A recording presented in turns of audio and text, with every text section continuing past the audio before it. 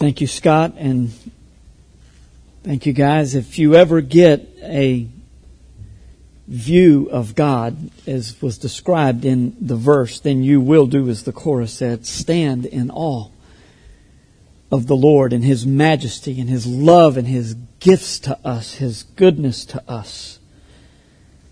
You will stand and worship and praise, and it goes so well with our text and our first point this morning. Well, I had planned to for this to be the second Sunday in the study on the book of 1 Peter, but since I was in Asheville last week with Michael, my son, who had emergency surgery and somewhat of a normal disease that several of you have struggled with, Crohn's, this was a severe case, and the doctors repeatedly said they'd never seen anything like it. So thank you so much for your love and prayers and support. Michael sensed it very much, as well as did I also, for your support for us last week up there. But I was there last week. Next week, Justin McRoberts is going to be here singing special. So I don't want to just hit it one time and then come back to it. Today is going to be a follow-up of sorts on Sean's message last Sunday about the church of which Jesus is the head and the builder. How do you want Grace Community Church to be known? People know us as one thing or another. How would you want us to be known?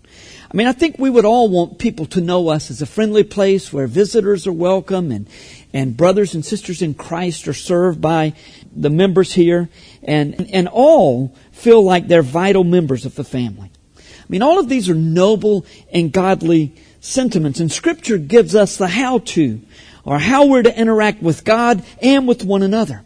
Our text is Hebrews this morning, Hebrews chapter 10, verses 19 to 25. It points us to the place that we need to be. I'll be reading from the English Standard Version. If you would please stand as we read Hebrews 10, verses 19 to 25.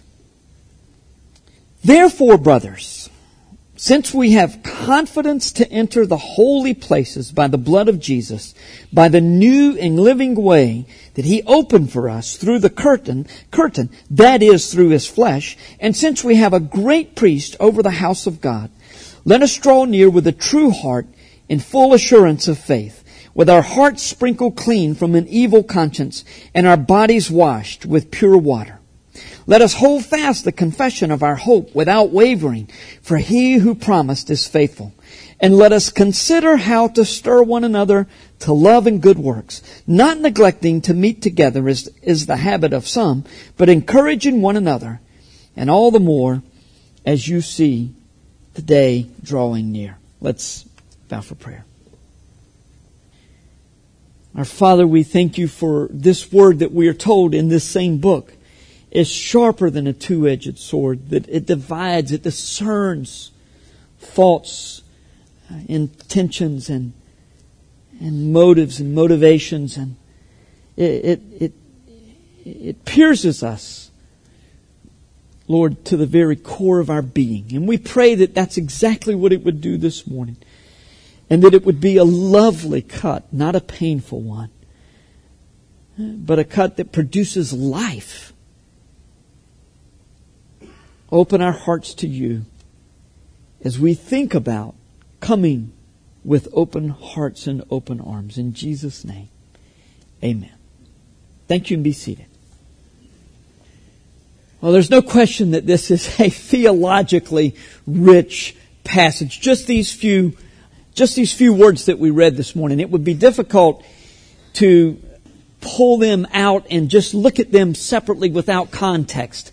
One day we'll possibly get to this passage where we go deep into the understanding all that we need to understand about the Old Testament and the sacrificial system and the context of the book of Hebrews as a whole. This is not going to be that day. There will be a little bit of context brought. We're going to look at some of the verses earlier in this chapter, but our primary focus this morning is our relationship with God the Father, our relationship to one another, and our relationship to those who are outside, not only outside the church, but outside the body of Christ, outside the church of God, the body of Christ. So that pretty much covers all of our relationships, I would think. God, brothers and sisters in Christ, and everybody else. How we handle those relationships determines who we are as a church. It's not left to us, though, to define what those relationships look like. Fortunately, though, God has given us very clear instruction about how we are to interact with Him and with others. So we're going to begin by thinking about being a church with open hearts and open arms to God through Jesus. Coming to the Father through Jesus is not only a primary theme in the book of Hebrews, it's ultimately the theme of the New Testament. Now, Jesus has seen plenty in the Old Testament, but it's only in retrospect, it's only in looking back that His image is crystal clear to us. The prophets will be told in the book of 1 Peter when we get to it, inquired, who are we prophesying about? Who am I writing about, Lord? And they were told that it was not for them, but it was for us that they were serving, those of a later date. This will all be clear later. You just write what I tell you to write, is basically what the Lord told them. So we look back and we see Jesus, but it's crystal clear in the New Testament what His role is. Now, the readers of the book of Hebrews were Jewish. And they were asking a question that a lot of Gentiles ask today. Is Jesus enough? I mean, is Jesus enough? I mean, we grew up with this system of law and sacrifices and now you're telling me that Jesus is all that I need? To repent of my sins and believe that His death was payment for me? That was the ultimate sacrifice. He was the Lamb of God. Is Jesus really enough? The answer from the writer of Hebrews is a resounding yes. Now, that may seem obvious to you, but just think about the people who are reading this magnificent letter for the very first time.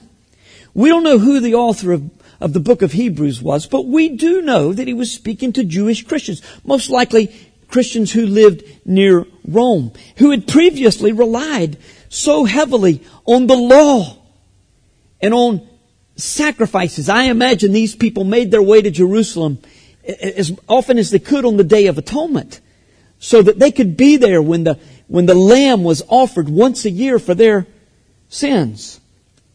These people were being persecuted, not only by the Romans for being Jews, I mean that was enough, but they were being persecuted by their Jewish kinsmen because they believed in Jesus, and most Jews thought Jesus was a false prophet of the most horrific kind. He was a horrible, horrible person who had led many people astray. So they were being persecuted from every angle, and they were tempted to go back to the law so at least they'd get the Jews off their backs. Maybe the Romans are still going to persecute them from being Jews, but at least mom and dad and cousin and uncle and aunt were going to leave them alone. And there was security. There was a measure of comfort in their thoughts, in their minds, in the law.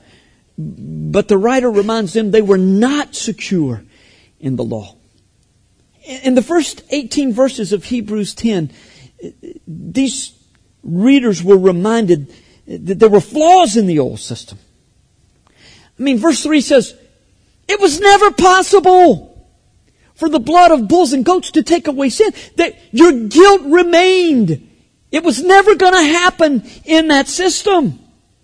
I mean, even the rituals on the annual Day of Atonement were designed to accentuate human guilt. Everything about the sacrificial system said guilty, guilty, guilty. It wasn't possible. It was pointing to something. There was no ultimate forgiveness of sins before Jesus. Now, a little later in this chapter, in verse 11, the writer reminded his readers that the priests were at the job all day, every day, offering sacrifice for sins, but they never accomplished anything permanent. You know, it's interesting when you think about the setup in the temple. There were no chairs, there were no places for the priests to sit. You know why? Because the job was never done. They were constantly going back, offering sacrifices for sin, saying, God, please forgive us. We recognize that sin requires payment, and this is the payment, the blood of this animal. But they never got to sit down. But when Jesus offered His sacrifice, what did He do? After He was resurrected, He went and sat down at the right hand of the Father. The job was done. Completed. Paid in full. It could be translated where we read, "It is finished." Done. When we repent of our sins and trust Jesus' death as payment for our sins, we're ushered into the holiest of all places, right into the very presence of God. It was symbolized by the place in the temple known as the Holy of Holies, where once a year the high priest would go in on the Day of Atonement and offer a blood offering for sin.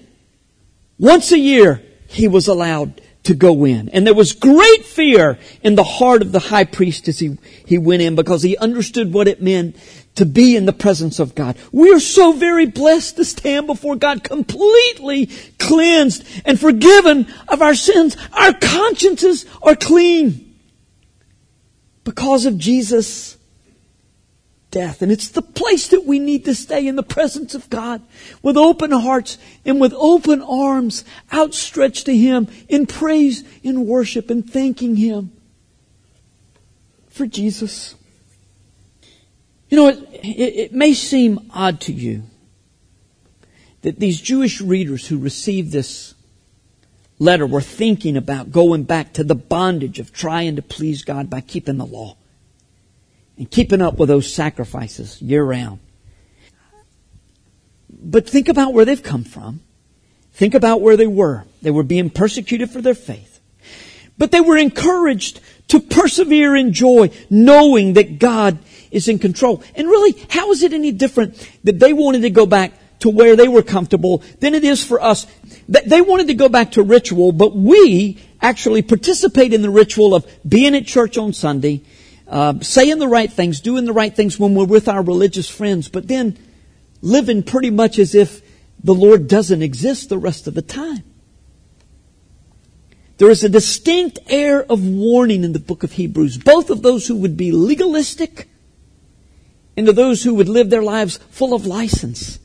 There's a warning. Don't walk away. Don't walk away from Jesus. In verse 1, we're told that the law was a shadow of the real thing, of a right relationship with God. It's like having a picture of your fiancé. Say you're separated for the 6 months before your marriage. And you've got this picture of your fiancé, and you're looking at the most beautiful woman or the most handsome man in the entire world. And you spend a lot of time looking at this picture. But it's really just an image of the person. It's just a reminder. It just points to who the person is. But because you're separated and you don't have the real thing in front of you, you appreciate this picture so much. Well, when the day comes when you're finally back together and you're married and you're together all the time, you're not going to spend nearly as much time with that picture. Because you've got a real, breathing, beautiful, handsome individual with great personality whose touch and scent comfort and inspire you. This is a real, living human being. Well, how ridiculous would it be 10, 20, 30 years later to say, "I'm leaving you, honey." What? Is there another woman? Is there another man? No, I'm going to take this picture and go back. I just remember how much I loved the way that you looked on this day. And face it, you've aged and you know, the frame and the matting means so much to me. And you clutch the picture to your breast and you walk. It's absurd. It is equally absurd for us to say, you know, I just don't know that Jesus is enough, so I better watch my P's and Q's and make sure that I'm saved. If I behave right, He'll save me. Or to say, hey, you know what? We had the ceremony, but I'm going my own way. I'm going to live. You know, I'll put my ring on Sunday mornings, but the rest of the week don't count on too much from me because I got some living to do. And I just can't do it. Jesus cramps my style. No, you wouldn't say that, but emotionally, that's what happens. See, that's what these Jewish believers were considering. They were considering taking the picture and walking away. They were thinking about going back to the law, which was only a shadow of the real thing. The law and everything else in Scripture pointed to Jesus. Like those who were bound to the law, in the same way that they were slaves to a law and to a system that would never completely get the job done, when we continue to dabble in sin and enjoy its pleasures, we're slave to those things that held us before we knew Jesus. And we live like slaves to sin with regrets and guilty consciences. But Jesus has cleansed our consciences. And we are to stand before Him with open hearts and open arms. But our text also informs us the way that God has designed us for that to happen in our individual lives is that we be a church with open hearts and open arms to our brothers and sisters in Christ. Now, we tend to think in America how everything is all about, it's about me and God. No, it's about us and God oftentimes. Oftentimes, the Lord uses the body to bring individual blessing to us. As we've already noted, the book of Hebrews was a letter written to a group of Christ followers who were tempted to go back to the law as their means of relating to God. It is thought that this was a relatively small group, maybe 15 men and women who followed Jesus that were meeting together. And it just blows my mind that this incredible theological treatise was initially a letter written to 15 or 20 people. To say, don't look back. Don't go back. Just a small gathering. Got the book of Hebrews for the first time. Well, actually, some had stopped meeting with the rest. Some had quit coming, no doubt, because of the persecution that they had faced, which most likely to that point was verbal and maybe vocational, which is a big deal. Don't misunderstand me. Those of you who don't have a job right now, you know what it's like not to have a job. Some of these people didn't have a job because they followed Jesus. But they knew more severe persecution was coming. The writer said, you haven't suffered to blood yet. You haven't given your blood yet. But the implication was, it may be coming. And the challenge was to stand strong anyway. Think how very important encouragement was from brothers and sisters in the body. Let us hold fast the confession of our hope without wavering. For He who promised is faithful. And let us consider how to stir up one another to love and good works, not neglecting to meet together as the habit of some, but encouraging one another, and all the more as you see the day drawing near.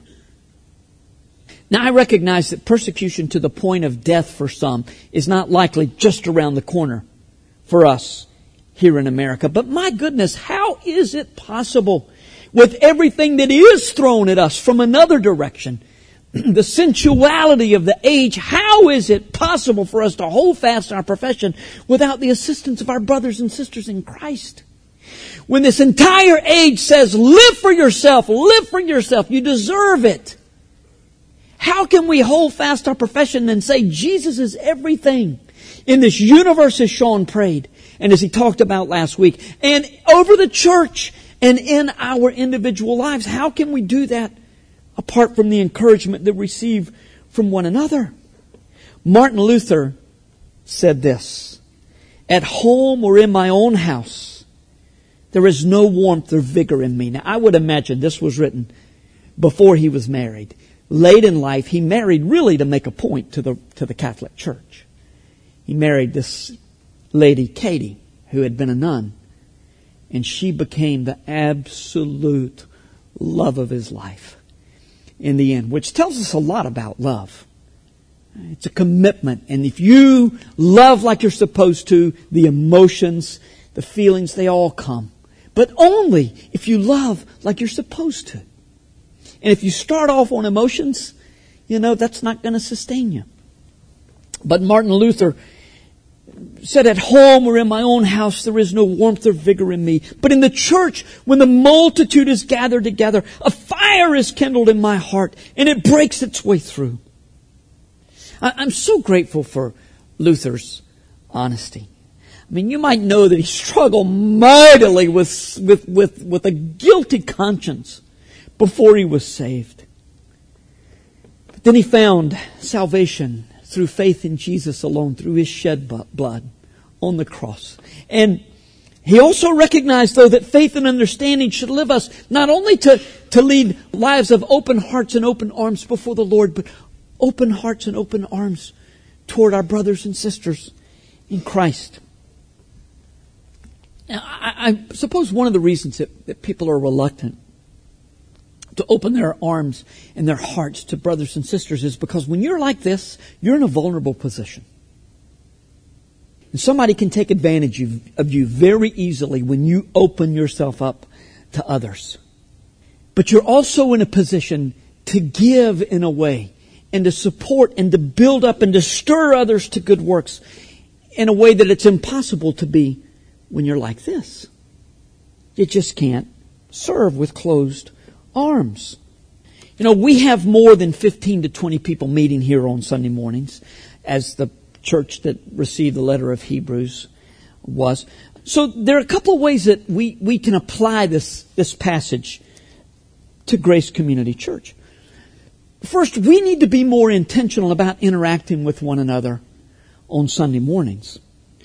One of the ways that we can do that is to arrive early. Being intentional about opening our hearts to our brothers and sisters in the body to which we've been called. Most of us, I started to say a lot of us, but frankly, most of us get to church at the last minute. And you know, that might not just be because it's church. You may do that at work, other situations, and if there's a traffic jam between Keith Hills and Campbell, you're in big trouble. You know, so that you say, oh no, I should have left early, you know, should have anticipated the traffic. But a lot of us are that way. I tend to be that way, just last minute. You know, I'm getting there last minute. And it's tough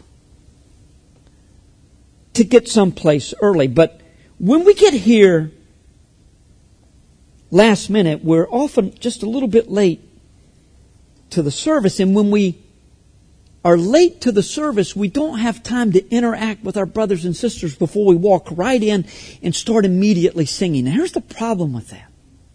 When we're singing, we're lifting our hearts and our arms to the Lord. Not figuratively. I mean, not literally. All of us. Some of us do sometimes. And I hope that you always will, if you feel led of the Lord, that you'll feel comfortable to just raise your arms in worship and praise. It's a biblical posture to the Lord, but the problem is worship is a group activity.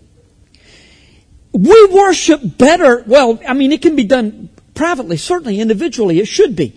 But I don't know about you, but it's easier and it's better for me many times to worship with my brothers and sisters in Christ. I'm caught up in the moment. And if our hearts are not prepared, if I haven't interacted with you, if I just walk straight in and sit down and start raising my hands, I'm missing some of what God designed. Or if I walk in and sit at my seat and don't interact with anybody else, then same thing is true. I'm missing something that God has for me. Far better that we get here 10 to 15 minutes early and interact with one another. And then we get into the sanctuary before the singing begins, and that is extremely difficult for me because I get tied up with people so easily back there. And I keep thinking I've just got to go early and just... Because it's a part of preparing our hearts to worship the Lord. Another way to interact with open hearts and open arms to one another is at the home groups. It's exciting for me to see so many of you planning, even new people. I'm going to get in a home group this year. I want to be in a home group this year. Last week, Sean said that the church is here not to serve you. You're family has been called here to serve the church. And one of the ways that we serve the church, well, the primary way we serve the church is through serving other people. And while we can do that here on Sunday mornings, we can't do it nearly as well as we do at home groups. And there's going to come a time when you're going to need people to serve you. And if you're in a home group, it's already built in. They're going to run to your need at that time. In a home group, you're sharing life with those in the body of Christ. The closer you get, the more you open your heart and life to them, and the greater your spiritual growth. Some of you are going to experience this benefit of the body for the first time this year as you get connected with a home group. For others, for those of us who have been at it for a while, it's time that we become a church with open hearts and open arms to those who don't know Jesus. All around this incredible news that we have read today in Hebrews 10, that the Lord has made a way for us to relate to Him. And when we trust Jesus, we are made His children. And we are ushered right into the very holy of holies, right into His presence. All around this news is the sobering reality that is written. It's a horrible thing to leave this earth, to leave this life without Jesus. You just don't want to do that. The need to share the gospel is just as urgent in the 21st century as it was in the first century. God's charge to our body is to share Jesus with those who don't know Him. The tendency for all churches, is to draw inward and raise our hearts and our arms to God and to one another. But then when others come in their midst and come in our midst, the tendency is to go like this. Now, not intentionally, not in a mean-spirited way. It's just that we get in a comfort zone. We get in a particular level where we're a place where we're comfortable interacting with others. And so some people come and rarely interact because nobody is reaching out to them. And it's really incumbent upon us. The charge is to us to reach out, not to expect them to worm their way in, but for us to reach out to them. It's not an intentional snub. It's just a natural thing to do. How can we, though, sit on the wonderful news that Jesus saves sinners? It's time for us to open our arms to the lost. And we can do that on Sunday morning by greeting everybody. Of course, a lot of the people that come here for the first time are visitors, have been here for 2, 3, 4, 5, 6 times. I see some people coming for months and I don't really see anybody reaching out to them. Some of you have been coming for months and I don't even know who you are. But you know, we can correct that. I can't correct it with everybody, but you can correct it with the people who are around you. Just look around you. Do you know the people that are there? Doesn't matter if they're saved or lost. Our responsibility is the same. To greet warmly all of those who come into our midst. And sometimes those are going to be people who need Jesus. When they feel comfortable, they're more open to listen. We'll talk about that more in just a moment. It means you're going to have to start speaking to people that you don't know. And it's okay. I know you're embarrassed to say, are you new here? No, I've been coming for a year and a half. I mean, that's embarrassing. I understand that. But look, we got 2 services. Throw it off on that. You know, say, we must have been in the second. Well, no, I sat right in front of you all summer long. That would be a little embarrassing. I say, please forgive me. I should have done this long before. But just reach out to those. But you know what? That's almost like that's engaging the lost almost accidentally. We're called to intentionally seek out those that don't know Jesus. And at the very least, let them hear the good news. We have nothing to do with whether they respond or not. But we have a whole lot to do with whether they hear or not. That's our calling. That's our responsibilities. One of the best ways to engage your acquaintances who don't know Jesus, whether it's family, friends, neighbors, whoever, is to invite them to your home group. You don't have to act any differently at home group when there are visitors there than you do when they're not. I mean, you don't have to look around and say, oh, we can't be open now because we've got new people here. It's quite appealing to those who have not seen such intentional love and caring to observe it for the first time in Jesus. Keep studying the Scriptures. Keep praying and sharing your hearts with people as you've always done. But look, when you're trying to bring somebody into your circle, you can't just have open arms to your brothers and sisters and say, oh, you want to come in? Okay. Oh, okay. I mean, you got to say, oh, hey, come in and make them feel welcome. It's difficult, isn't it? They may laugh at us. They may scorn us. They may mock us. But we need to let them know right up front, whether they come or not, that they're welcome. One of the advantages of bringing a friend to a home group who doesn't know Jesus is that even if you're fearful about sharing the gospel, and many of you, it's just a difficult thing for you to do, there's somebody in your group who's not. And it's not that, you're going to bring them in and they're going to, bam, hit you on the head, right? Hit your friend on the head right when they come in. But the opportunity is going to be there. When they come into an environment where they feel like they belong, where they feel like they're accepted, and that other people genuinely care about them, it produces a sense of security that enables a person to think about the claims of Christ. That's what we try to do at camp all the time. There was insecurity built in because you're away from your surroundings, you're in this new place, you're sleeping in a different place, you're meeting all kinds of people you didn't know before. And yet, there was an acceptance, there was a sense of belonging that most people gain when they were at camp. And it happens at every camp just about that's any good at all.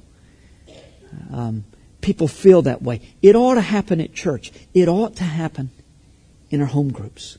It ought to be such that people feel comfortable enough to honestly open their hearts and minds to the claims of Christ. What is the gospel of Jesus? Well, it's going to be spelled out for us as we come to the Lord's table. Drew Peterson, one of our elders, is going to come and lead us in communion this morning. And as the elders come forward, if you would, to lead in communion,